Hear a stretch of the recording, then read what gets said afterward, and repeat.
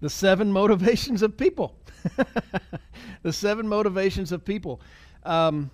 Listen, I as a leader, I have other leaders come to me and they ask me, Fitz, how do I motivate my team? How do I get them to do? What do I do? And it even comes deeper where they ask, how do I motivate myself? Like, how do I get myself up off the couch and not eating barbecue and not watching football and actually going and doing? How do I motivate myself? And for years, I said, I don't know. I know this. I know that I wasn't put on this earth to be a motivational speaker, meaning I wasn't put on this earth. Now, some people are. Some people are gifted in that. I'm not. I'm not going to be the gunnery sergeant, running beside you, yelling at you to get you to keep running. I'm not the aerobics instructor that's telling you to work a little bit harder and don't practice until it's perfect. Practice until you can't get it wrong. And like I'm not. That's not me. And my exploration into the things that motivate myself and motivate others. Motivation's an inside job, meaning you may temporarily be motivated externally, but it's long-term, the motivation has to come from within. If it doesn't, you're not going to do, right? The motivation has to come from within. So when I read in John Maxwell's book, and the book is The Power of Five. If you go to Amazon and try to buy it, it's not available through Amazon. The only place I am aware of that you can go buy it is Maxwell Power of 5, the number 5.com, MaxwellPowerOf5.com. That's the only place I know you can get the book. I bought extras when I bought. There's also a course that you can sign up for with him, and it's The Power of 5 for network marketing. And while we're not network marketing, there's some real lessons in this book that I think as leaders of people that you can learn from. You don't have to be a network marketer to lead people, right? So it's a great book to read, and that's where I got this teaching today. It's not a super long teaching, but it was impactful. And when I read it, I remember getting to this section, and I was like, son of a gun, John Maxwell did it again. I don't know where he got the information or where he gets his information all the time, but he pulls it together in books that just makes it so easy to read. It's what makes him one of my favorite authors of all time. And this hit me square between the eyes when I read it. And as soon as I read it, I was like, I gotta put this inside of me. I need to digest this and be able to share it with others because this is impactful. So let's get into it. He says there are 7 motivations of people, seven things that are motivation, right, for us. Number 1, purpose. People want to do what they were created to do. People want to do what they were created to do. When I think about this, I think about the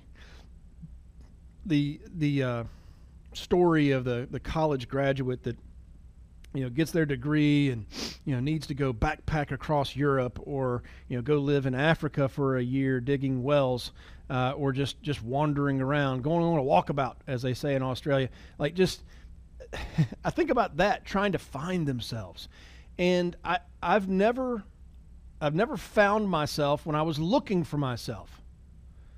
I never have discovered about things about me by trying to find me, if that makes sense.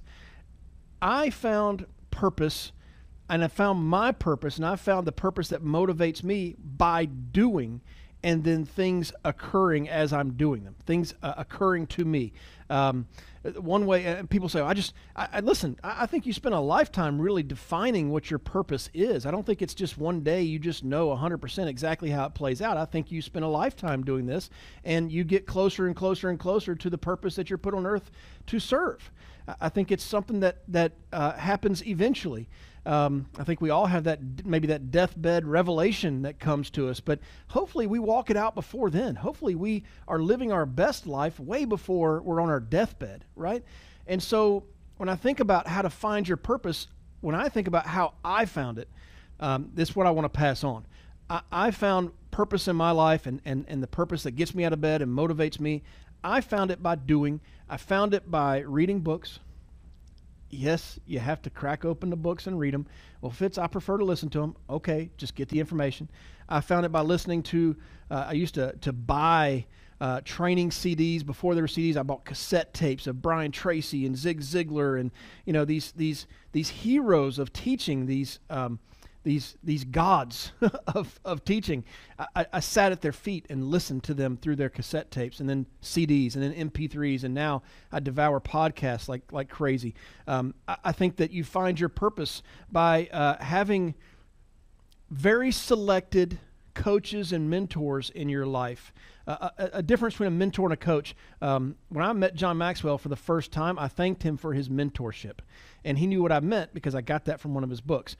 You can be mentored through books that have been written 200 years ago, right? But you're coached by somebody that grabs you by the face mask and screams in your face sometimes. So you got to have that in your life. You need to surround yourself with the right people.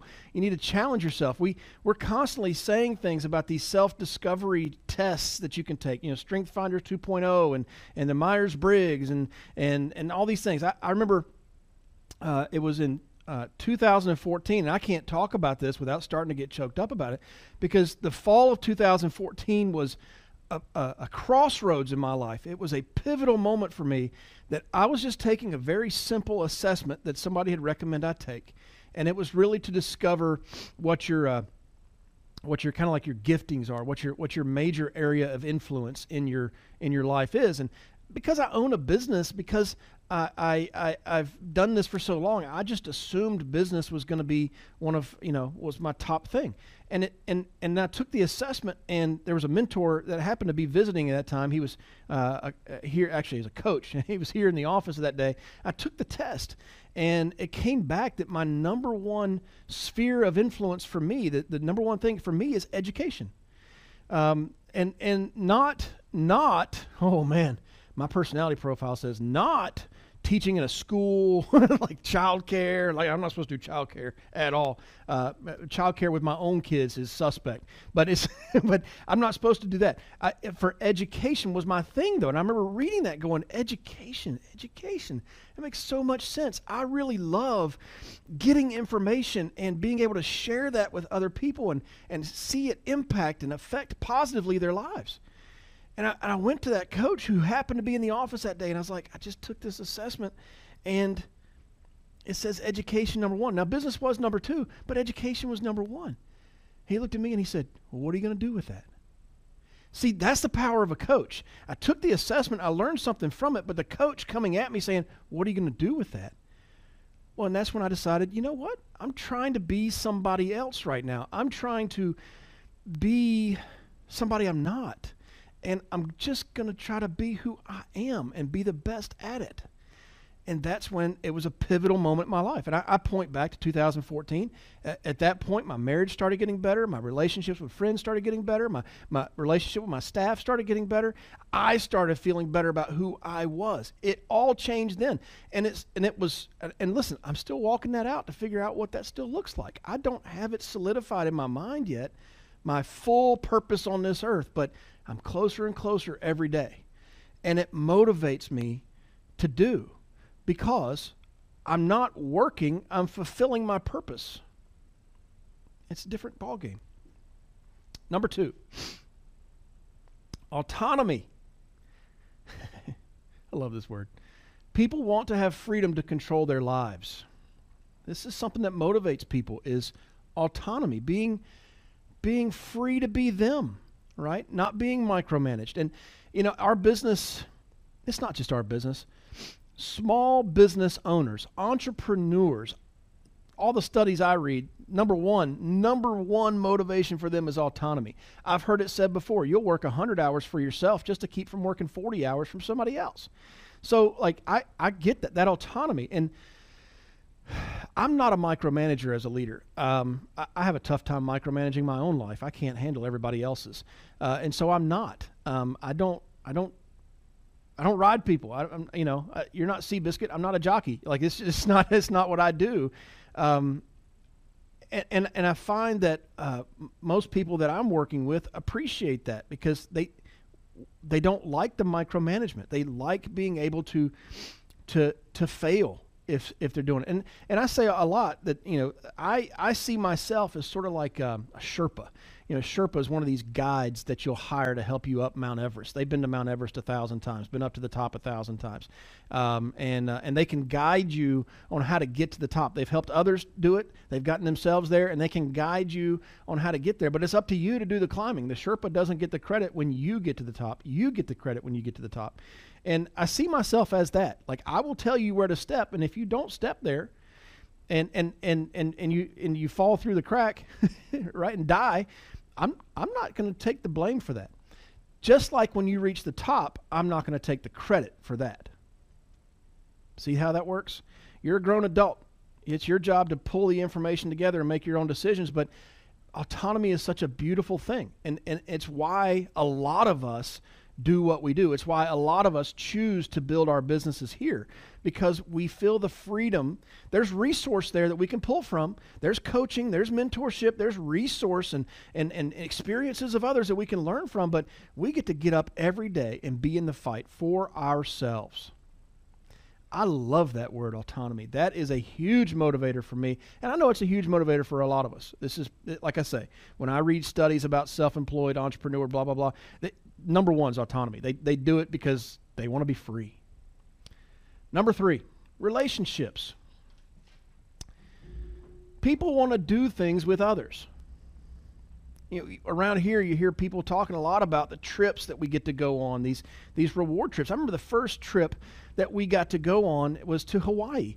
And this is back a couple of decades ago. And I remember going and being able to eat breakfast with my idols, in the industry, the people that I admired so much, and be able to sit there and just ask them questions for hours and hours and hours, and they're just willing to share.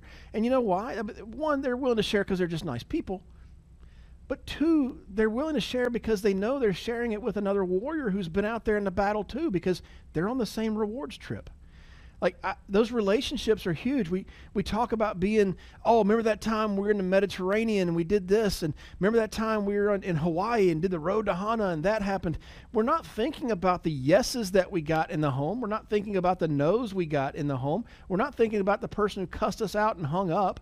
We're not thinking about the person who sent us that horrible text that told us to do things to ourselves that aren't possible. Like, we're not thinking about all of that. We're thinking about, here I am with my friends at the top of the world. This is awesome.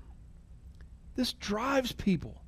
So as you're looking for what motivates you, and as you're looking for the things that can motivate your team and the people who are looking to you for leadership, whether it's your kids or whether it's your agents, maybe it's relationships. They want to be in relationship with other people. Number 4, progress. People want to experience personal and professional growth. People want to experience personal and professional growth. Yeah, I don't know where we picked up on this, but in college, I remember learning it.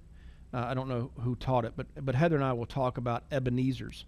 An Ebenezer in the Old Testament was it was a monument that you built to show how far God had taken you.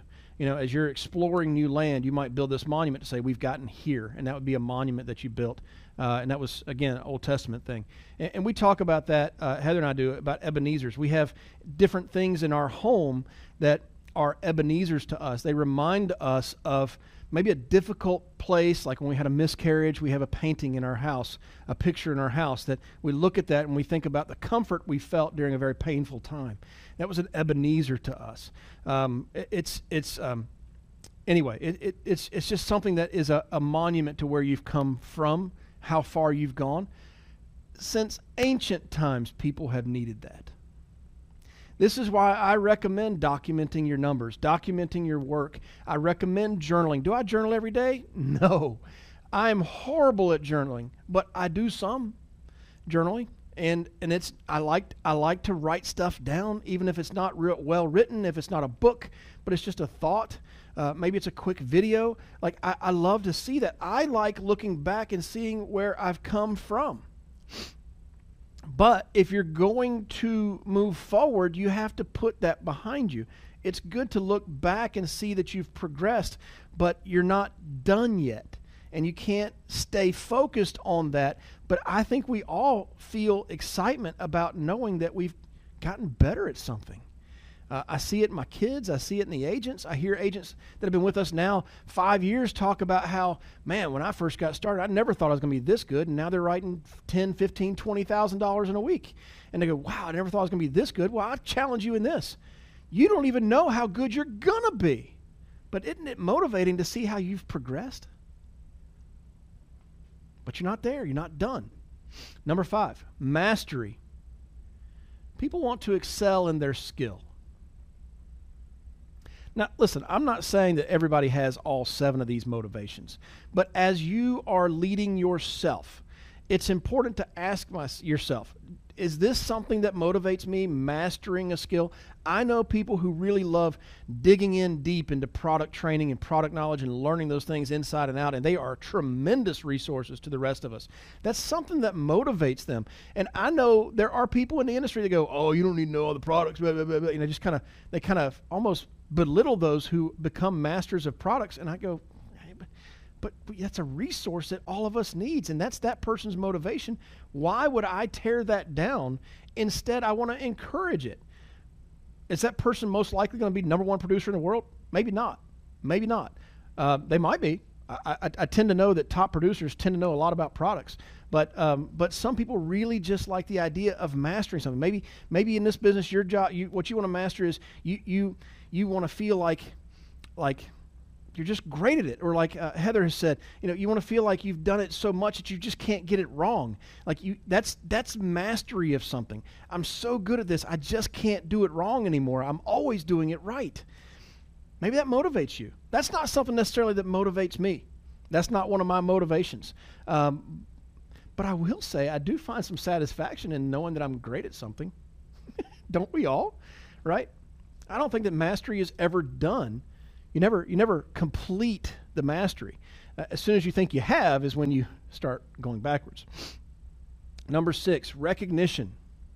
People want to recognize their accomplishments. I've had mentors in my life that suck at this. That suck at patting me on the back. And I've had mentors in my life that were excellent at patting me on the back. Guess which one I like better? And it's funny, this morning having a conversation with Heather, I was getting ready and I was like, I don't feel like in my life, I don't feel like I need all the pats on the back anymore. I don't feel like I need the ticker tape parades when I walk in. I don't feel like I need that. It's not something I'm necessarily working for right now in my life, but I still like it. I still like when people recognize the work I've done. I still like when people give me the pats on the back. We all do love encouragement, don't we? But this is beyond encouragement. This is recognition of a job well done. And that motivates people. Some people work their butts off for that, just for that recognition. Got to remember that as you're leading yourself and as you're leading others. Number 7, this will be the last one, money. People want to be financially secure. Money motivates people. Now, every book I've written, every book, I haven't written any books on that. Every book I've read is the word I'm looking for, on motivation. Another good book, Power of Five kind of lays it out for me. Drive by Daniel Pink is another great book when it comes to motivation. Everybody says money is the worst motivator, but it is a motivator. I mean, I have a good friend of mine that he's done very well in his life, and I'm always asking him. I know the answer at this point. I've known him for so long, and I've asked him so many times. But I'll ask him, "What motivates you? Why do you work hard? Why do you do what do you do?" And he's like, "I don't want to live under a bridge." I mean, if working hard is going to keep me from living under a bridge, I'm going to work hard. It is what it is. Money does motivate. Listen, I've said before, but if I could take the feeling of being debt free and put it inside of you, and I've had people come back to me and say, "You weren't kidding. We paid off our debt." Oh my gosh. I remember being in my late 20s or mid 20s and just at night laying down in bed and feeling like an elephant was sitting on my chest. And I didn't realize it in the moment, until I had a little bit of time to reflect, that was the weight of debt that was just sitting on me at night, and just thinking, how am I going to pay my bills? How are we going to pay rent? How am I going to pay the phone bill? How am I going to put gas in my car to go run appointments? Like I would just lay awake at night with that weight sitting on my chest, and I thought, I am way too young to be feeling this elephant sitting on my chest. That's how my dad described a heart attack. I'm like, I don't like that feeling. And then I remember when that elephant stood up and walked away. I like that feeling better. So while in my life right now, money is not my number one motivator, I'm still motivated by it. I still like making it. I still like the things it can do. I still like being able to walk into a store within reason and buy what I want. I mean, I'm not walking into a jet store buying what I want. I'm not walking into a exotic car store and buying everything I want. But, within reason, we live a life right now where we're fairly financially secure. And I got to tell you, it doesn't suck. I really like the feeling. And I know a lot of other people do too. And so initially, the money motivation for you may be paying rent, making a house payment, putting gas in your car. It may be something very basic to your life-sustaining needs, right? But eventually, it moves beyond that. And people who are truly money motivated move into a place of they get excited about what they can. They want to make more so they can do more with it. The people who truly have that motivation are of that ilk. They're of that kind of person, all right? I want to wrap up just by kind of going through this. It's also from John Maxwell. Everything I went through today, totally John Maxwell. My commentary, but his thoughts. Start off with, finishing off with, is my dream really my dream? What you do every day and what gets you out of bed in the morning, is it something that you want to do, or is it someone else's dream for you that you're doing? Because you're never going to work as hard as when you're working for yourself. I totally believe that. And if you're hearing my voice today, you're in this business, and you believe that too. So when it's your dream, it will provide wings to your spirit. When you think about it, you just get excited. It's not like drinking a Red Bull. It's like, for real, you feel like you're just taking off. When it's someone else's dream, it'll be a weight on your shoulder. It'll be a burden that you're carrying. It will not energize you. When it's your dream, it will fire you up. Very similar to having wings to your spirit. It'll fire you up. I mean, you just start talking about it before you know it. Like, you're getting excited, you're getting loud, you're starting to move around, you're getting animated. Even when you're I've seen the most calm people, the most introverted people start talking about their dream. And when it's their dream, you would never guess in a million years that person's introverted. You'd never guess in a million years that person is calm, because they get so excited. They just kind of have it. They get fired up. When it's someone else's dream, it'll drain your energy. You'll get up in the morning, you'll go, I'm so tired. Oh, I don't want to do this. I'm not saying you're not going to be tired, but there's a difference between doing something that makes you tired versus doing something that wears you out. When it's your dream, it will fulfill you.